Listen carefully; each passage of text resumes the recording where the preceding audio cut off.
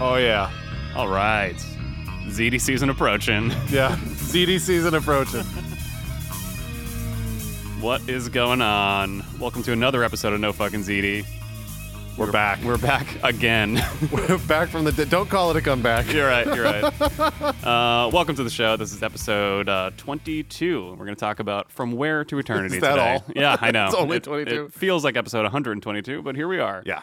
Let's go ahead and get right to it. No wasting time because we've already wasted plenty. Yeah, I know. Over the past couple weeks. Well, in ZD time, Right. 6,000 years, you can do standing on your head. Exactly. This is ZD time. Exactly. And so I think that, it's nothing in ZD time. Exactly. Everyone out there, you can all handle it. Please just be patient, and we thank you for that.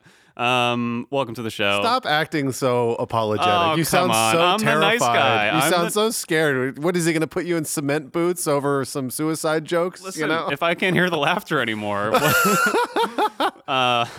a podcast falls in a forest and no one's laughing, does anyone subscribe on does iTunes? anyone subscribe on iTunes? Who knows? Welcome to the show, though, and we're going to talk about From Where to Eternity today. This is a big. I feel like we've been saying this a lot lately, but it's another classic. I would say. Dude, the show is really good this week. Okay, I thought you were going to say Nope, something nope, else. Nope. Okay, fair. No. Fair. This is, of course, the episode with Christopher in the hospital. Positive vibes only. Yes, none of those negative energies. He's living on a prayer, and I feel like you would appreciate me saying that as a huge Bon Jovi fan.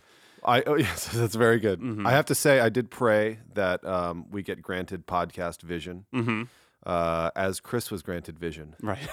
in the show this week. We want Podcast Jesus to come down and talk to us and to set us straight. Podcast. Is he like a black silhouette on like a green background Yeah. from the iPod commercials? back That's in the day? exactly right. Yes, kind of a changing background, and Coldplay is playing in the background for some strange reason. But we have Christopher in the hospital, which just sets off all kinds of crises of faith in this episode for all different characters. And Yeah. yeah, It's scrumptious. it's delightful. And then of course we have Big Puss still moving along in the FBI system. And Well, we get a nice dose of puss. we do.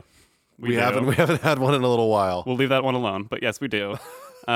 He's a big player in this one, which It's been so long. it kind of has actually. What's it been, like 2 episodes? We had the jacket, and then He was in the previous one before that with the Yeah. confirmation, yeah. well, we're getting heavy on some pussy. Yeah, and in the next couple episodes. And this is a big one for him because he kind of wins Tony back a little bit, He treats him like he wants to fuck him and then I don't know. gets in his pants in a way. Well, yeah, I guess we don't really. I was quite positive he had the eggplant and fucking whatever. That's true. That's true. What did he have? The tomato and mozzarella or something like Yeah, that? you want it, which is kind of a pussy fucking sandwich. Everyone knows that.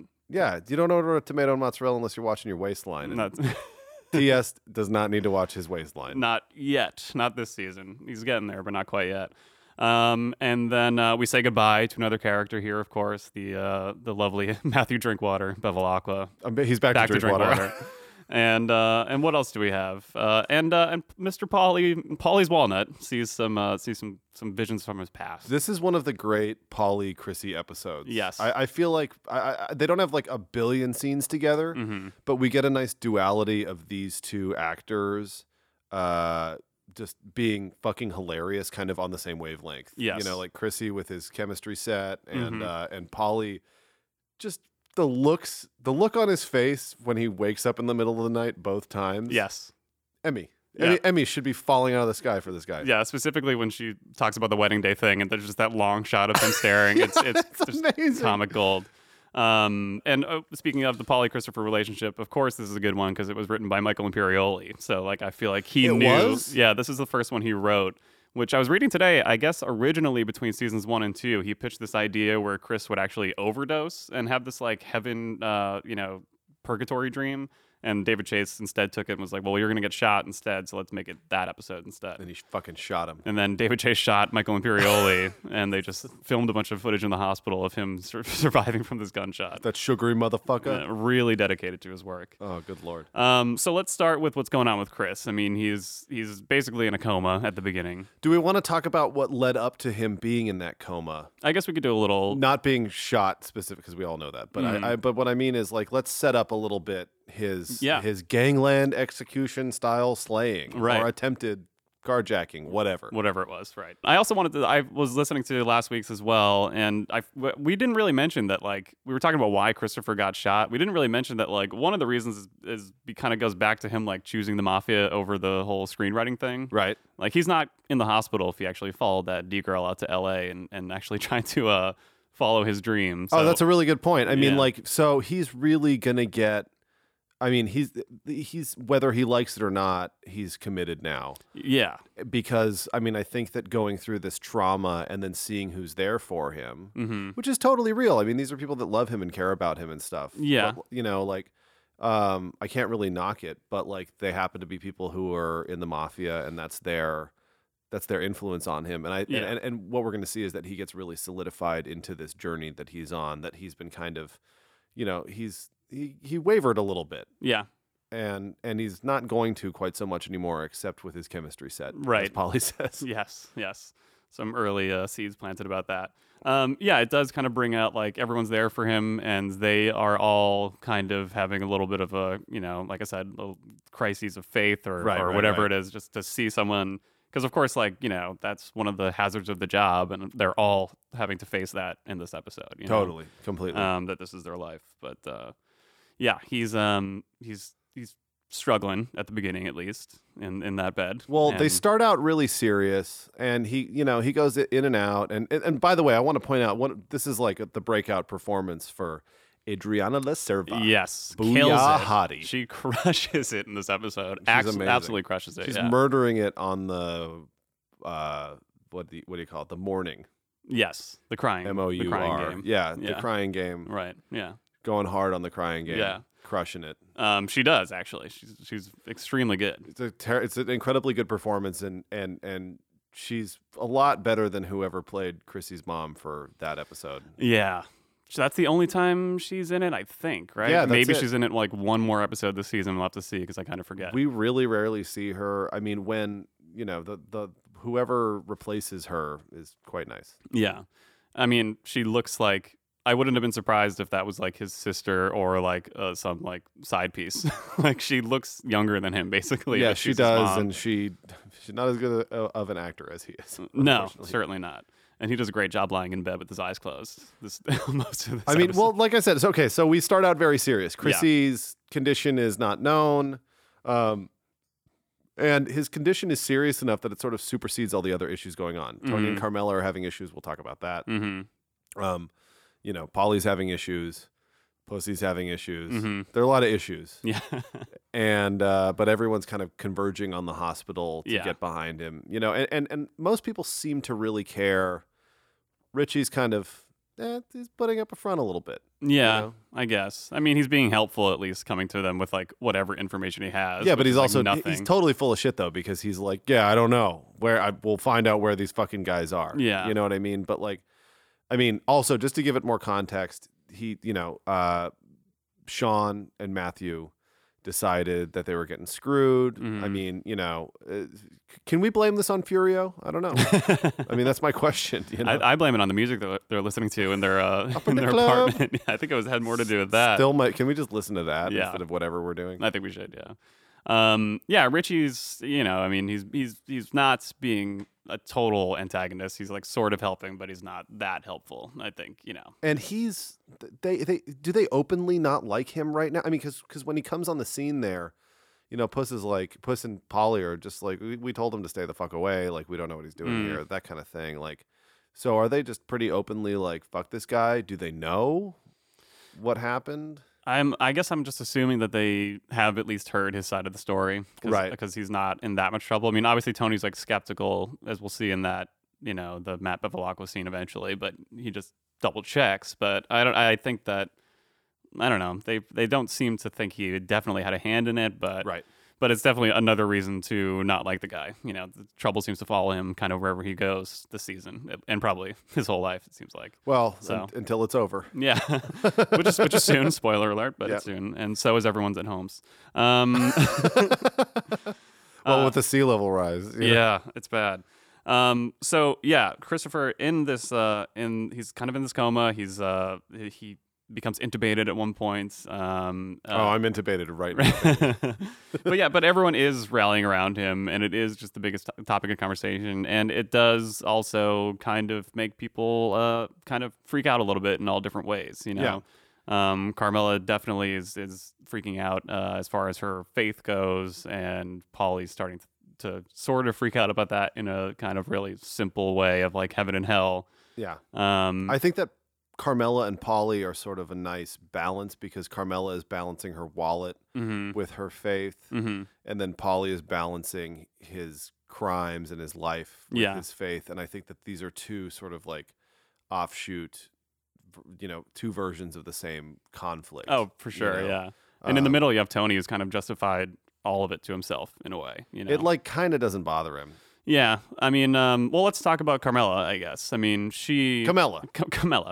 She, actually, in a like great Sopranos twist, like isn't even really freaking out about Chris so much as she's freaking out about this other guy, Ralphie, who is not Ralphie Cifaretto, but some other Ralphie we never meet. I know. So Gab mentions Ralphie Ritaldo, which frankly sounds made up. Yeah. And Gab is crazy, by the way. Yeah, she just nuts. Walked out of the mental ward of that hospital and just to hear about Ralphie Ritaldo. But like, so I guess it's not supposed to be Ralphie Cifaretto. Yeah, but I wonder if that like they kind of thought about that when they were coming up with Ralphie. Maybe Ritaldo is his maiden name. Probably, yeah. I think that like, for example, I have no examples. Okay. But all I was going to say was I think that Carmela. Well, what I was going to say was, okay. I think that one of the things that's interesting about this episode, knowing what's going to happen, is watching it this time. It actually all goes by pretty quickly. Like, so, as we know, we have some pretty extended hospital stays. Yes. Over the course of the series. Yeah. From here on in. Yeah. And basically from this episode until they came out with the Simpsons movie, right. All of those episodes. Right. And so, essentially this is a pretty quick hospital stay for the Sopranos, but it is the first. So we're getting that kind of first, everybody's at the hospital vibe, it's a very special episode. Yeah. The Sopranos. But we go through a lot of things pretty quickly. Like actually within the first 15 or 20 minutes of this episode, Chrissy's like pretty much stabilized. Yeah, he's just on really cool drugs. Right, yeah. They work pretty fucking good. I guess. I kind of want to try him because Michael Imperioli is good at looking like he's on drugs. Yeah, he really is. Yeah, he does a great job.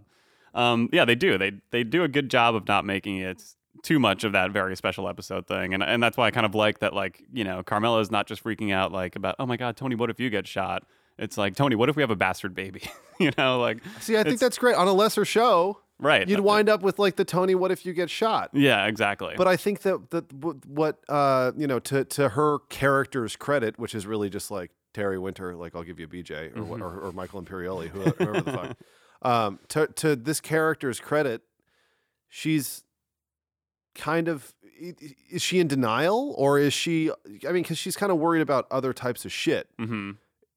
Like denial about just the violence of it all, and yeah, exactly. Yeah, I mean, a later Carmela, in other words, would be worrying about this. Yeah, I guess so. I mean, yeah, that's the thing is like they should all be looking at this and questioning like basically all the choices in their life. Like, oh my God, this could pretty much happen to anybody here. Definitely most of the choices. Yeah. Yeah, but instead everyone, they kind of passive aggressively or through denial like kind of focus on other things, and she's focusing on this vasectomy thing. Yep.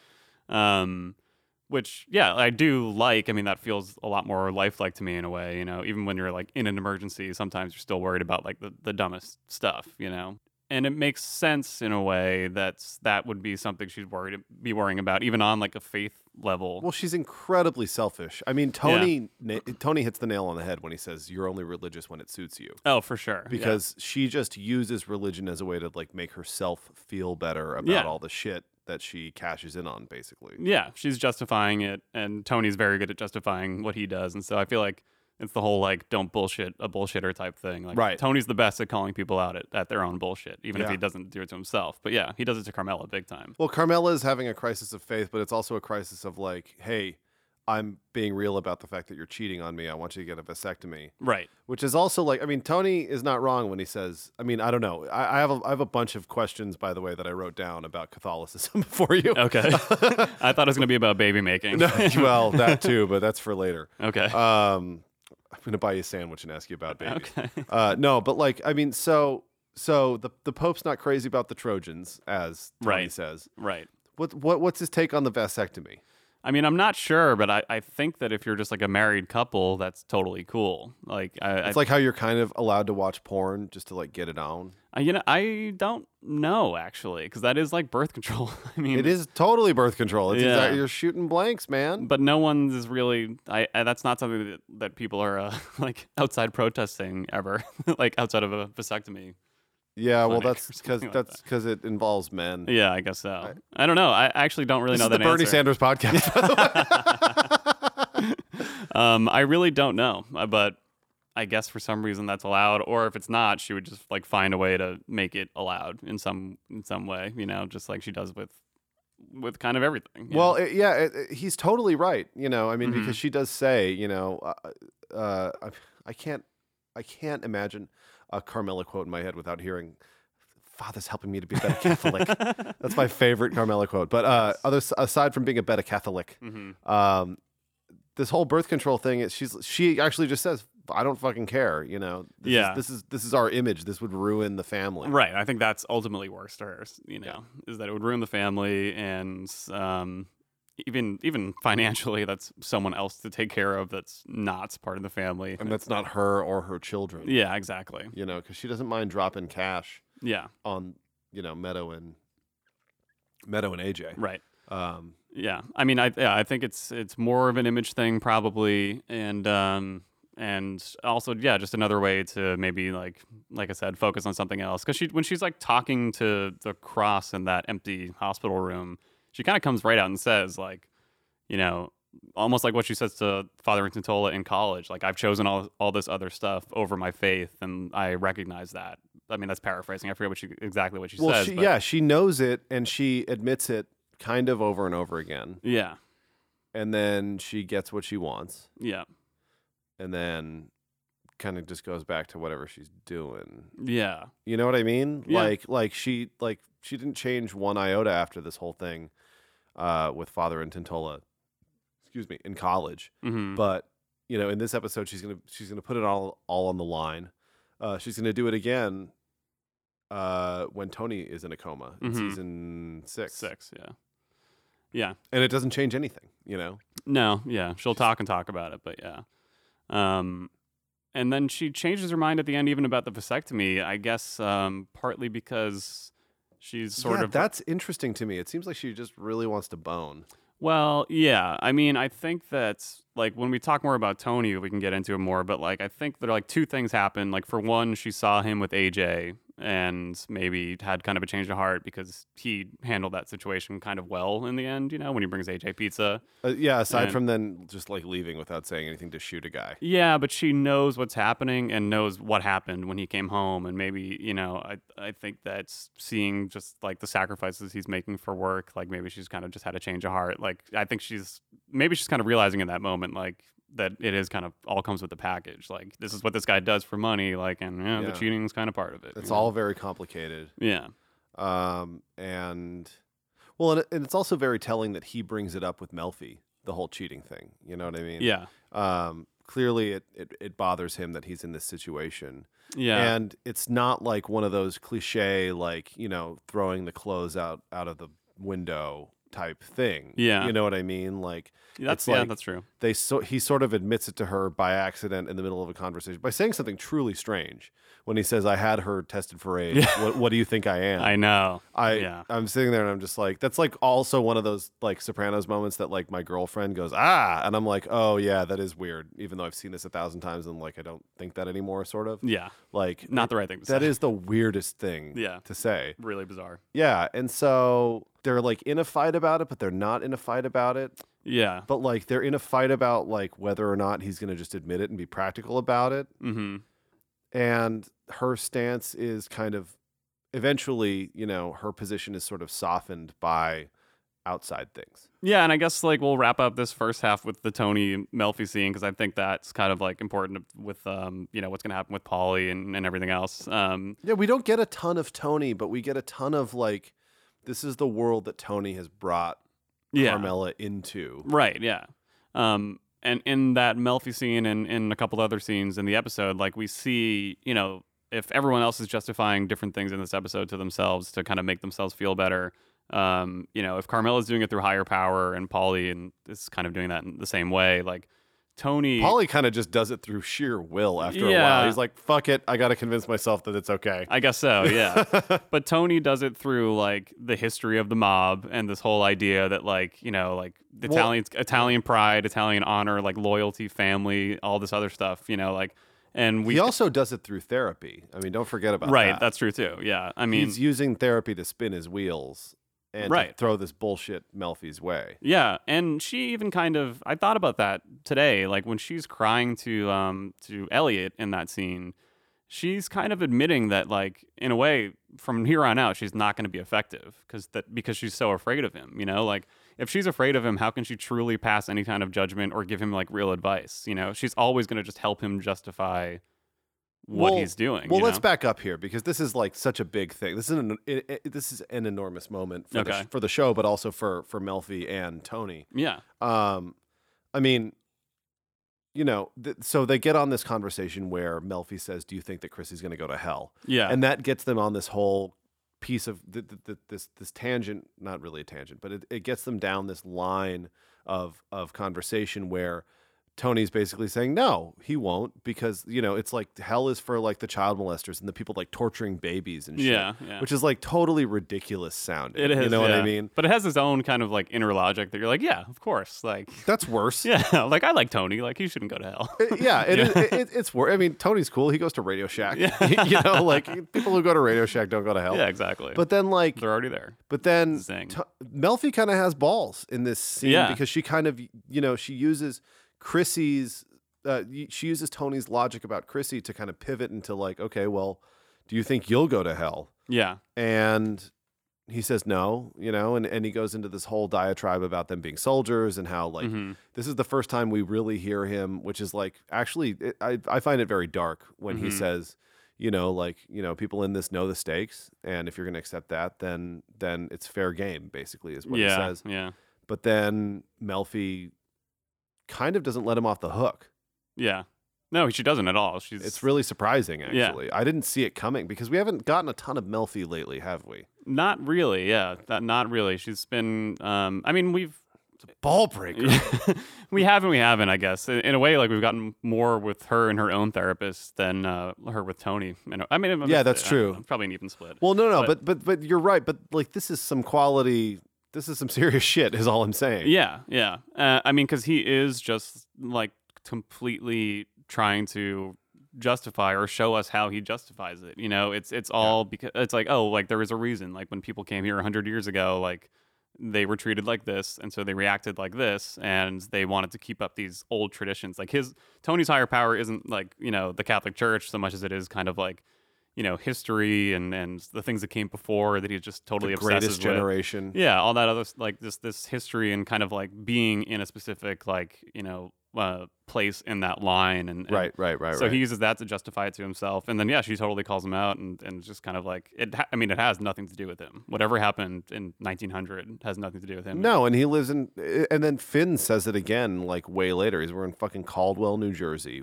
Don't hit me with the poverty of the Mezzogiorno bullshit. You know what I mean? But she takes it further and she says, does this justify what happens every day when you step out of bed? Yeah. And she kind of checkmates him. Yep. She basically says what you just said, but to his face. Yeah. I don't have the balls to say it to anyone's face. I was scared saying that too. Yeah, exactly. I mean, look, someone's going to hear this podcast. Maybe. Actually, no one's going to hear this podcast. No one's. But then Tony like totally hits it with the crocodile tears. And he talks about how his nephew's in the fucking hospital and he might not get out. Exactly. And he like fake cries. Yeah, kind of, yeah. And that I just wanted to go back and talk about all of that sort of leading up to where you were going with kind of how Tony is handling all of this. Yeah. And how it just rolls right off his back. Yeah, The whole because thing. I think he does look at it as like, well, this is what we signed up for. This is work. Like, that's my higher power. And he feels satisfied at the end of the episode because I think that, like, he hits all those points. This whole, like, loyalty Right. thing. He was loyal to Chris, who was a member of his family. And then there was honor in that. Like, there was honor in killing Matt Bevilacqua because of what he did, you know? And also, it probably like it gets him going. You know, Yeah, it probably feels good to him at this point. You I know? think it definitely does, yeah. the more you do, the better you'll feel. That's what Puss says. You know what I mean? Yeah.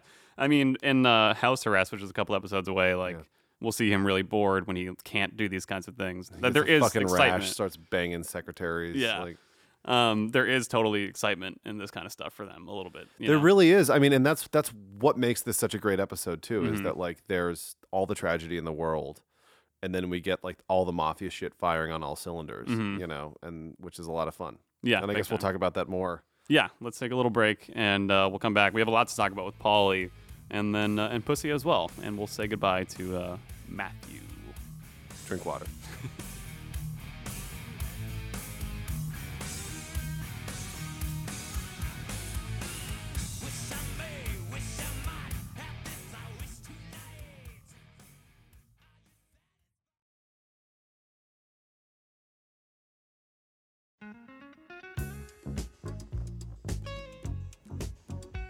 Yeah.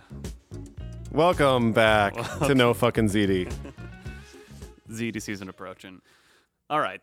Let's talk about Christopher's coma dream, purgatory, whatever you want to call it, dream. Wet or dream. It's a experience. Wet dream Yeah. experience. I personally see it as more of a dream, but some people might see it as more real. I don't know. It's reminiscent of certain experiences for some people. Yeah, As I Roger guess- Sterling would put it. Right. Yeah. I don't want to. Some people I think really do believe that it was totally real, and that's fine. But I'm not sure, and we'll get to it a little bit. But he, A lot of people believe in a lot of things. that's true. like that we will continue doing this podcast. So Chrissy's dream. Yes. He mentions that he sees his father in hell. Yep. And at an Irish bar. Well, my favorite is how he reveals these things. Okay. So he says, so I saw my father in hell in my dream. And then someone says something and he goes, yeah, the bouncer said blah, blah, blah. And they're like, the bouncer? Yeah. And essentially he breaks down that it is an Irish bar An Irish bar. and Where Romans are watching Christopher's father is there. Big. no, Obviously. every day is St. Patrick's Day. Oh, right. Of course. Yes. My favorite I holiday. expect you to fucking remember that. You're right. Yes, as an Irish stereotype, my favorite holiday is St. Patrick's Day, and I love the Dropkick Murphys. Yeah, exactly. But yeah, so it's St. Patrick's Day at an Irish bar. His dad is playing a losing hand of cards every single night, And they whack him. and they whack him same way he got whacked in life every night at midnight, and it's painful.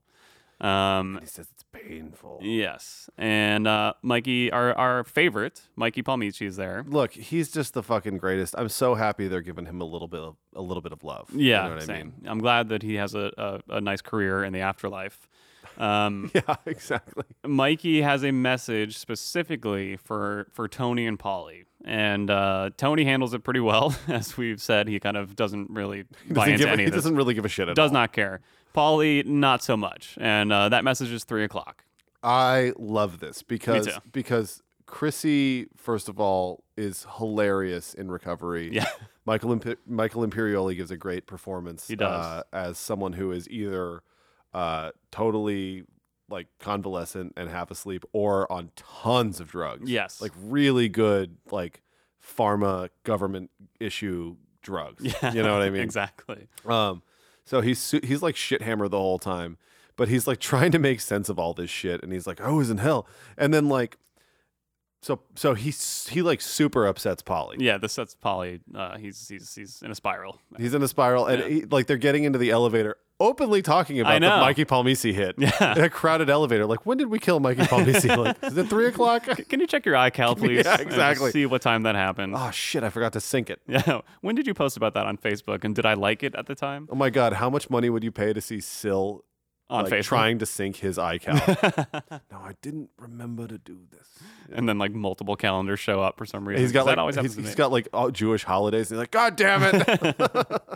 But yeah, Paulie takes this very seriously. Very Not really seriously. at first, but because he kind of plays it off to the chemistry set, but clearly this has gotten under his skin. Yeah, absolutely. He's up all night at his I guess we wouldn't really call her his side piece because he just doesn't have a main piece. This is an argument that I got into with my girlfriend. Is it still a Gumar? Yeah, I don't know because Paulie's not married, so I guess though probably because I highly doubt he treats her like a real girlfriend. But then again, he was nice to the kids and He they knew seems who. pretty fucking cool with it. I mean, we get Yeah. a nice little reveal about Polly there. Yeah, we do actually. Yeah, I mean, I could tell. I always could tell he was a nice guy. yes. In between all the murders, he seemed like a great guy. Yeah, exactly. Like that. Like the episode where he fucking like hits that waiter on the back of the head with the brick yeah, and He then was kills him. doing him a favor. You know, That's my money, Polly. it really gets into his head. He's up at night, literally watching the clock change from 2:59 to 3 a.m. and his Gumar is like not helping him calm down no, at all. not at all. No. Other than when she gives him a quickie, Yeah, which we assume quickly happens after the cut. But quickie blowy. yeah, he just starts seeing little signals, and symbols everywhere basically from this point on. The wind chime. She tells this story about having to switch rooms at this wedding hall with Mikey and JoJo, which is like really just nonsense. But like it's really easy once you've like been convinced of something to kind of connect everything else to it. So Paulie's buying into it, and I just kind of think about like it. To me, at least, a lot of this is in his head. I don't know. He goes to this ghost hunter guy or the psychic, basically, after that. He's a medium. A medium, right. Okay. This is maybe the best Sopranos scene. It's up there. Until Chrissy's intervention.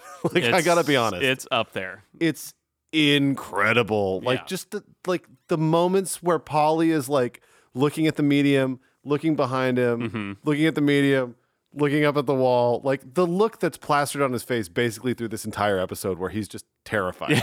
I know. It's great. It's like as good as it gets. It's great. The medium, to Paulie is very real, and he believes it. Basically, he goes to this medium, who we see kind of get a couple guesses right at first, and then pays attention to Paulie and basically convinces Paulie that there's this whole, gang of ghosts following him around. Wait, you're sort of glossing over What did we? the fact that he got some really serious details right. He did. All right. Yeah. So we should. So yeah. did you see something in? Well, my question is, did you see something in this moment that made you think like that he's playing Paulie? Because I thought that this was one of those just things where we're like, well, I don't know. Yeah, I mean, for the most part, it is kind of like, oh, I really don't know. And I guess like part of it is like I personally don't believe in that kind of stuff. And so like I kind of just, I guess maybe I'm assuming that it's supposed to kind of be bullshit because that's how I would think of it. But, Right. But, I don't know. Because when you watch it, like he does get some stuff right that's kind of crazy. Well, like he says Sonny Pagano and then he says Charles Pagano. Well, he says Charles first, and then Paulie says Pagano, and then right after that, he starts saying something about the sun, and then he says Sonny Pagano, and then the psychic says Charles Pagano. So in a way, it's like it could be right, but Paulie gave him the last name. Okay, and then he says he was your first. Yeah, I know. So it does get a little. Clearly, when Paulie says, "How the fuck did you know that?" I think that we're supposed to know that that was the first dude that Paulie fucking nutted on. Yeah, and yes, that's what they're talking about. And then he does get the the poison ivy thing correct, and then essentially He asks if it still itches. Yeah, so I mean, it is. I know it's kind of crazy, but then again, is it a scene where like we're supposed to be in Paulie's headspace there, and Paulie thinks it's true? Because I mean, when you feel terrible about something, you tend to free associate like that stuff. Yeah. Like basically everything with the shit that you are worried about you know what I mean? Yeah. Like, I mean, I feel like it's very easy to, I mean, I do it like when I'm thinking about something like maybe I feel like I did something that wasn't so nice, or like I ate too much or something, or like I did something irresponsible with money. Like I can be very sensitive to that in any context. yeah, suddenly someone else is talking about like being irresponsible with money, and it's like, oh, they're talking about me, right? Or they're talking about The Sopranos, and I'm taking it all really hard. Right, yeah. This is a very upsetting podcast for me.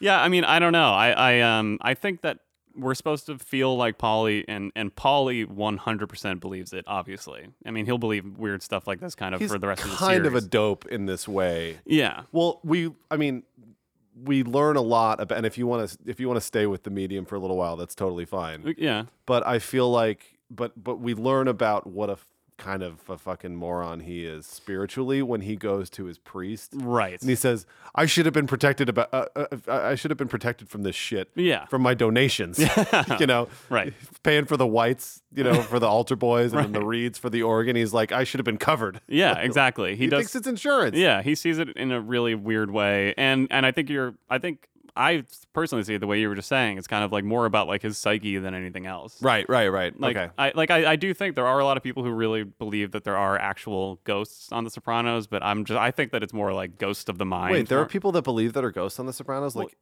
give me one other example. Other than this.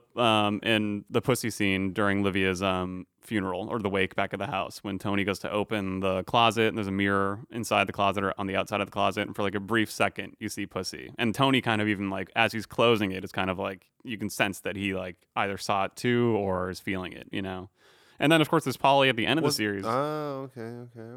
All right. Yeah, and there's Polly at the end of the series with that Virgin Mary sighting, which is strange as fuck. And the cat. And the cat, yeah. So I think that there are people, and it's fine. I mean, if that I think actually, and you can make a pretty good argument that there is some kind of like quote unquote supernatural element to the show. What if I became a Sopranos ghost truther? would you quit the podcast? Probably. I mean, I'm doing that anyway, but yes, I think I would actually. I think that would be the final straw. This is already the last episode. Yeah, it is. I'm going to continue though with my co-host Sarah Palin. But yeah, I guess personally feel like I've like Tony, I'm kind of like, the whole like do you eat steak thing that he brings up. It's kind of like ultimately it is sort of like there's no rhyme or reason to any of it, and like depending on where you grew up and what you believe in, that can, you'll see different ghosts. I mean, they cut to that family in the hospital. It's also a great way of rationalizing. Like, well, yeah, like, does your dog give a shit about paper? Well, this is just money. You know what I mean? Right, like, that's true. Like you could use that to explain away fucking anything. That's true. That is true. But they do have that cut in the hospital that they cut to that other family. And they don't look Italian and they don't look Catholic, and they're probably praying to their God as well about whoever is in the hospital, Yeah. And so which God there is really the real one and the better one, Oh, it's theirs. I found out recently. So yeah, I guess I totally agree with you. And actually, by the way, I mean, we get a big dose of that right off the bat with Janice, no longer Parvati, R.I.P. Parvati. Right. Yeah. We hardly knew ye. We knew enough. But yeah, we did, didn't we? We knew enough. And yeah, whoever smelt it dealt it. That's all I have to say. But right off the bat, she's telling everyone to pray, and I know. AJ's like, I know. Yeah, I know. And like, I think that it's kind of it's telling right off the bat that everyone's just kind of just rationalizing like all day long. Yeah, when it's right Everything. for you. Yeah, exactly. Because like when someone's like in a deathbed because of a life choice that everyone has made, and everyone's dad has made basically in a room, everyone's just like basically, it seems like everyone's just sort of defending it all the time. It's up to God. Exactly. That's what it's up to. It's not because we put ourselves in this situation. Exactly. Ignore it in like any way possible. Yeah. Right. And exactly. I think that's kind of what Paulie's doing. But again, I mean, if you are someone who believes that there are actually ghosts following him around, I mean, the guy did get a lot of stuff right. He really did. But I just wonder if I wonder if that scene, which is kind of shot from Paulie's point of view, is supposed to be more about like, you're making a scene isn't always about just giving information. It's like making a feeling as well. And you're maybe supposed to feel the way he does. I'm making feelings all over the place right now. I know what you're talking about. So I don't know. Yeah. I mean, I think that basically we've basically found out what terrifies Paulie. Yeah. I mean, I think that like it's easy for us to forget, having seen the whole series like a fucking kajillion times, that like we don't know a ton about Paulie just yet. We're part of the way through season 2. We're going to get a whole lot of Paulie for the rest of our lives. But am I wrong in saying that this is one of the first episodes where we really get an in-depth look at Paulie and we see this vulnerable side of him? I mean, no, I don't think so. Yeah. Oh no, as in I agree with you. I'm wrong or I'm not wrong? As in you are correct. Yeah. What the fuck are you trying to tell me? No, I think you're correct. I mean, how many there he's had like little spotlights here and there. Yeah, this but is- like, we have this episode, and then the episode later on where Chrissy relapses really hard. Yeah. In season 5, I think, Yeah. when Polly's doing the St. Alzir's parade. Yep. And like he's basically getting hustled by a priest. Yeah. Which is thank you God for that episode. That's all I have to say. But like, this is one of the first times where we see Polly in this vulnerable state. Yeah. It's like a vulnerable comical state, and we kind of get this moment, and I do really feel like the show is showing us another side of Polly. Because Once again, I thought you were going somewhere else. yes, but okay. yes. I think we're getting another side of Polly for the first time ever. Yeah. I mean, maybe him in Italy a little bit, not the same. He didn't. Banging his cousin. Yeah. I think Maybe. I think you might be correct. Yeah. But like, we're finally getting that side of him where it's like kind of they're letting the Sopranos universe kind of expand a little bit. Mhm. And again, I think on a lesser show, it would be like, oh no, Chrissy's dead. No, he's alive. Uh-oh, he's going into surgery. No, he's alive. But really, like, Chrissy's actual condition Mhm. has very little to do with the plot.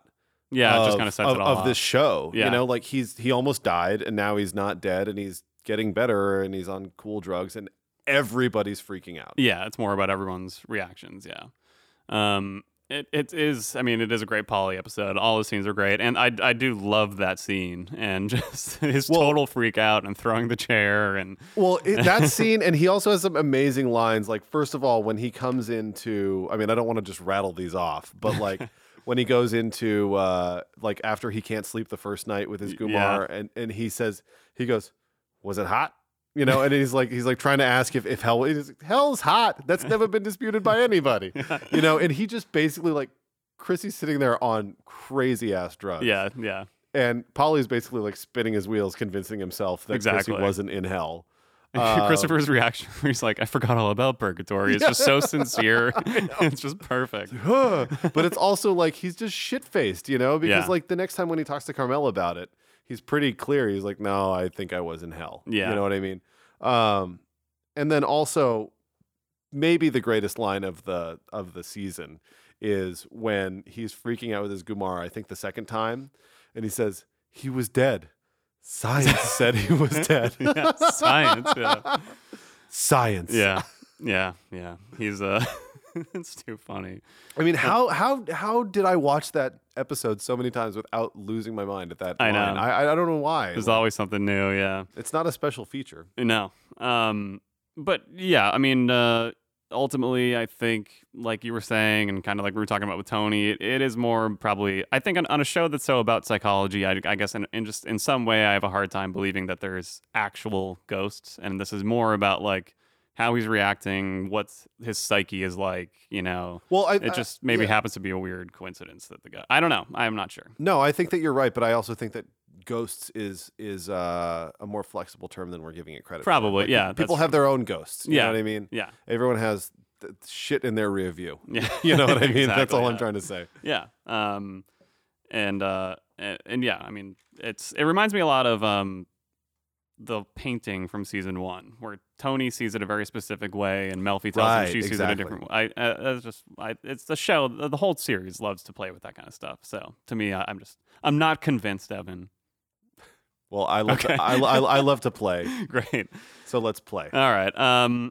So moving on from there, let's talk a little bit about Pussy. He's got the. Oh, I thought you were gonna say that George Washington slept to your house. We'll get there. We'll get there. Okay. Let's talk about Pussy. I mean, just to quickly talk about Skip is giving him some shit about basically not giving him enough information and freaking out about Tony. I guess it's But more he's about nice about it.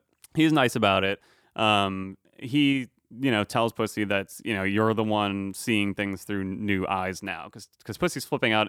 Pussy is convinced that Tony knows that he's a rat at this point. Skip's wrong.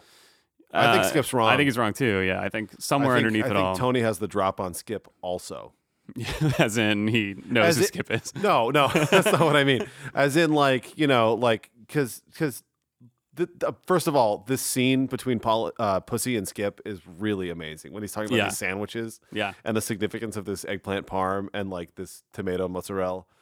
it's maybe one of the finer scenes of the whole episode. It's good. It's yeah. very well acted, well written, to the point. And they're talking about sandwiches, but it's like a very salient, like sort of narrative that they're pushing, which is that Tony is just acting fucking weird, and Tony doesn't get sandwiches wrong. That's the other thing. Right, I love about how that. fucking serious that shit is, you know? Yeah, it's a great detail. Yeah, and they go back and forth, and it's very well done. But, Skip tries to say, "Don't worry about it. This is in your head." I think it's not. I think that Pussy is smarter than Skip, and I think that Tony is smarter than Skip. Yeah. But maybe Skip gets it, but he also doesn't give a shit because he's like, we're sick of waiting around. Yeah. You've been pushing H. You got to put up or shut up, and that's that. Maybe, but I do think that you're right. I mean, Tony for sure knows about it. I mean, Yeah. because we find out, Pussy does get lucky. That guy comes in and tells him where Matt Bevilacqua was staying at the George Washington Slept Here house, or Right. the gray house right up the street. And by the way, Matt Bevilacqua's life is worth $20, which is sad. He's like, give me $20. What a shit amount. I know. Quickie G. Yeah. Come on. Is that Quickie? Is that we're supposed to assume that's Quickie G? According to Wikipedia, because I wanted to look up what song they were listening to when he comes in. It turns out it was that OJ song that I just played. Yeah. Supposedly that guy is credited as being Quickie G. Oh shit! Not Fast Fatty. Not Fast Fatty. Exactly. I had no idea This actually. motherfucking prick Fast Fatty. Yeah, Matt Bevilacqua. After all, Whose gang name is Fast Fatty? First of all, honestly, yeah. your mother's. Oh, Excellent. He's worth $20, and Yeah. but this is a speaking of God, this is a sign from God here to Pussy. Like, he's the one who got the information. He can take this to Tony now and suck up and be like, I got you. I think it's really good. Yeah, it's another way in for Pussy. I also wish I could eat my lunch off of a meat scale. I know. Like, is that what they do all day? They're just like, just load it up. Eventually, I will have eaten enough. But you know what I always pay attention to is he drops the money on the meat, and that's disgusting. disgusting, Money totally. is gross as fuck. Yeah, and Quickie G doesn't look all that hygienic. No. To be totally honest with you, he's kind of sketchy. Yeah, all denim and He's spiky just got that blonde sketchy hair. look. Like, my mom would not have liked it if I brought him over. No. She'd be like, he's on drugs. Yeah. He likes drugs. I can tell. Do his parents know where he is right now? Yeah, exactly. Can I call them? Like, no, you can't call his parents. The kind of kid that had a beeper in 8th grade. Right. Yeah. Oh God, those kids. They probably still have a beeper today, actually. Those kids. Yeah, exactly. So Pussy gets the information about where Matt is, and he after worrying about Tony, basically he can now go to Tony with some great information that bumps him up a little bit here. And I think He's pretty happy about it. And he's probably happy about it in like a legitimate way too. Like, he wants to get this dude. Oh yeah, probably. Yeah, I'm sure. He's worried about having to kill someone now that he's working for the FBI. And Tony, Yeah, they frown upon that, don't they? I think so. Yeah, I think that they're not cool with murder unless they're doing it themselves, basically. Unless it's an iPhone that they want to unlock. Right. Yeah. That's one of those current events we've been talking about. Yeah, exactly. Yeah, But- too bad everyone's going to hear this in like 2019. Yeah. It's going to be old news. But Tony is testing him a little bit.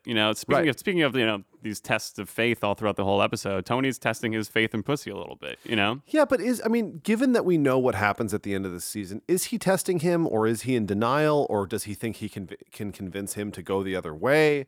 Because clearly he knows if he's fucking with Pussy over sandwiches, and this is his closest dude, and like Furio's in town, Puss didn't get that promotion, like he knows what's going on, but like I don't think he's like completely in denial. But I think at the same time, he's also just like kind of ignoring it. Yeah, I think that it's kind of all of the above. I think he is in denial about it, but there's probably a nagging feeling that he knows that that Pussy is a rat, and so he wants to take Pussy. He's like cut Furio loose. He doesn't need him there because he wants it to be him and Pussy. He wants to see Pussy pull the trigger, I want to see Pussy too. No, well, actually, the way you're talking about it, it's sort of like the way that Paulie deals with this whole hell thing. Yeah. He just kind of like faces it and like convinces himself that it's not happening. Yeah, that's true. So maybe by like letting Pussy be a little bit more autonomous and like ignoring him, he is having trouble ignoring the nagging feeling. Whereas if he like participates in the Pussy, it might make it a little easier for him because he's like, Yeah. we're doing stuff. See, it's just like old times. Yeah. Like he's probably not a rat. Right. Yeah. Which is another thing Tony loves to do is just be like, oh, this is how it always was. So Yeah. this is great. Exactly. Back in the 50s. Exactly. But yeah, I mean, yeah, he's just he is in a lot of denial, and it is just about convincing himself, and just seeing whether or not Pussy's gonna be the guy that he wants him to be. Like, is this guy really gonna stand up with me and actually pull this trigger? Because like Tony shoots and then looks at Pussy, and Pussy's kind of like, oh right, yeah, like I'll pull the trigger too. And I think that scene was really important, but is that not one of the more like cheesy moments? Like, I don't know. I'm not crazy about the way that they did that moment where Pussy kind of looks at him and he's like the way that they're set up and he's kind of looking over his shoulder at Tony. It's like, it's almost like they're in a musical and Tony starts singing and looks at Pussy and he's like, and Pussy's like, well, I guess I'm going to sing too. You know what I mean? Like, it's really strange because like that scene is so dark. Yeah. Disturbed the fucking shit out of me when I saw that as a kid. I couldn't drink a Diet Coke for years. Yeah, when Sugarless motherfucker. To back up, I mean, I guess so. They get this information for where Matt Bevilacqua is. From Quickie G. From Quickie G. They bring him to this like snack shack out in the middle of by the George Morristown. Washington. Is it Morristown? It's Morristown by the George Washington's Left Here house. Yeah, so they just bring him to the back of this closed down, like snack counter, basically. I guess it's cold. Yeah, and fucking terrifying. Like that makes me, when you see Matt Bevilacqua shaking like that, that's like your parents, your teachers, and like all these other like adult figures all being mad at you like at the same time.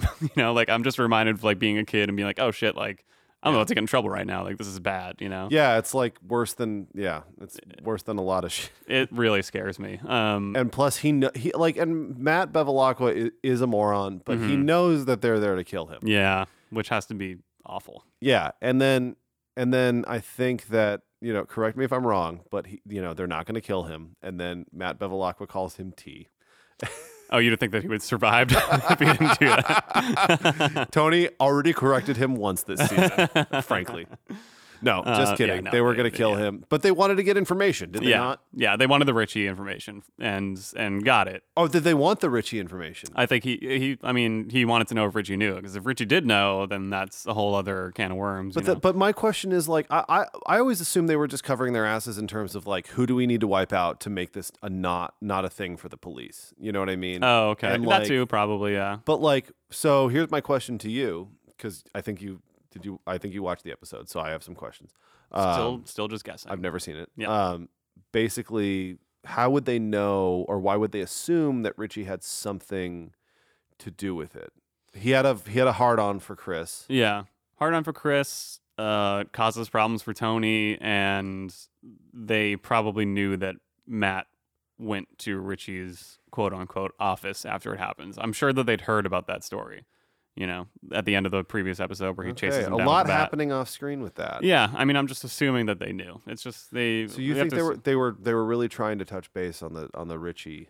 I think that they. I'm not sure if they were really thinking that he had something to do with it. Like definitely, but they did want to just do their due diligence and double check. Richie had nothing to do with this, right? Okay, cool.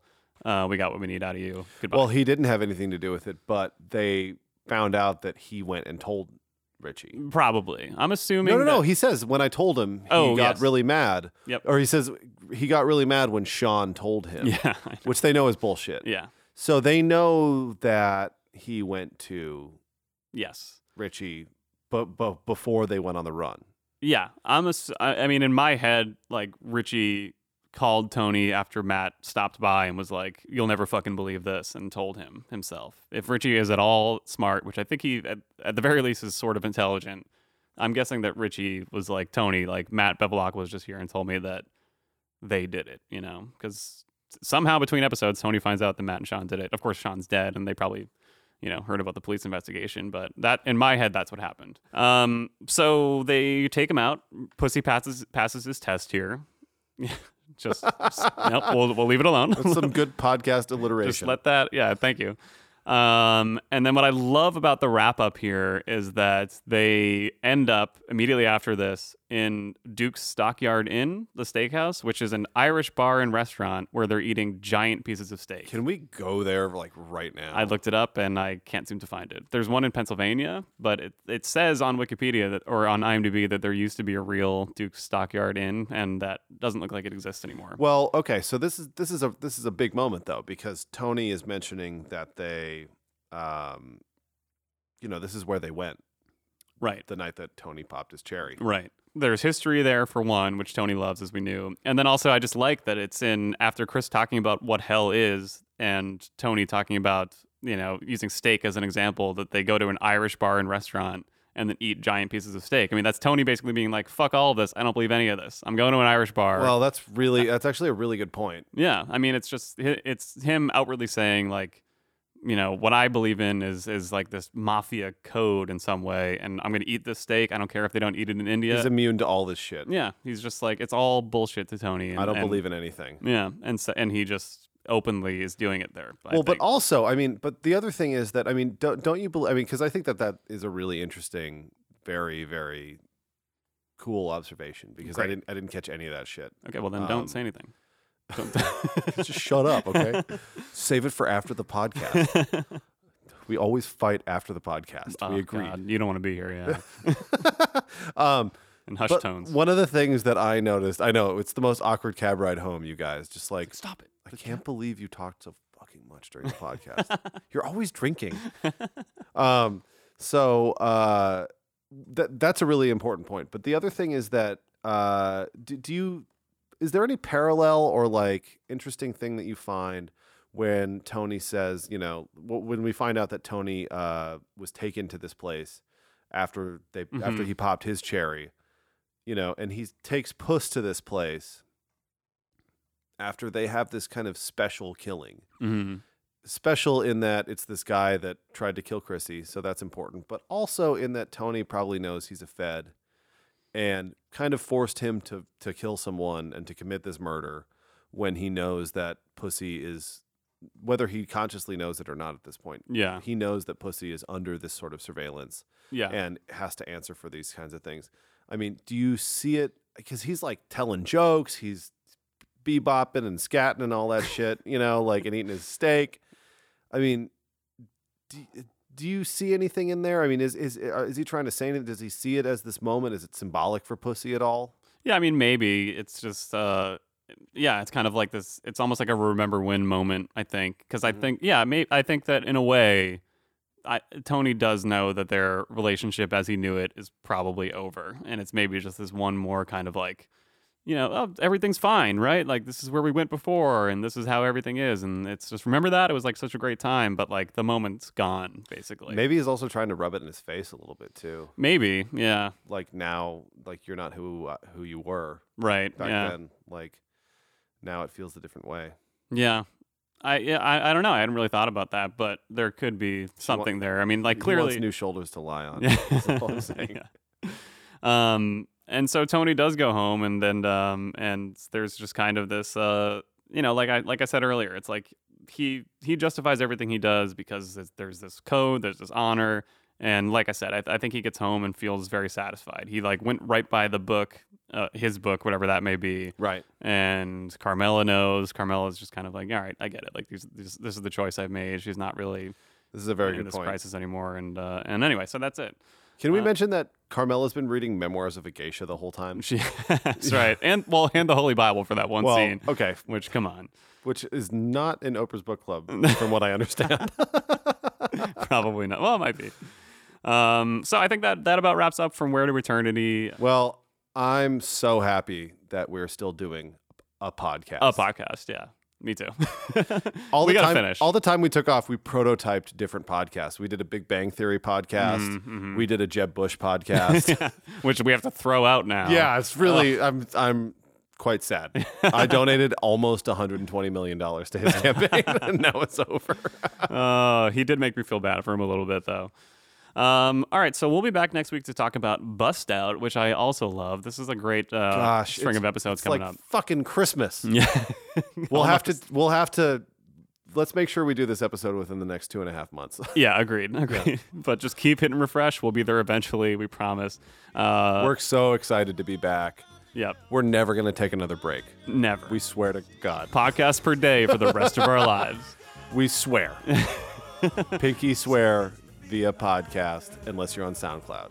Yeah. Then we don't swear. No. I'll be the nice guy again here and say thank you for your patience before Evan yells at me here. Yeah, right. So, as always... They'll take what they can get. Yeah, exactly. Deal with it. Follow us on the Twitter, subscribe on iTunes, talk to me on Reddit. I have some time off this week, so I'll be there a little bit, just hanging out on Reddit. I'm going to be on the toilet a few times, so I'll tweet at you at that point. Yes. Thank you. Go fuck yourself. Bye. Bye.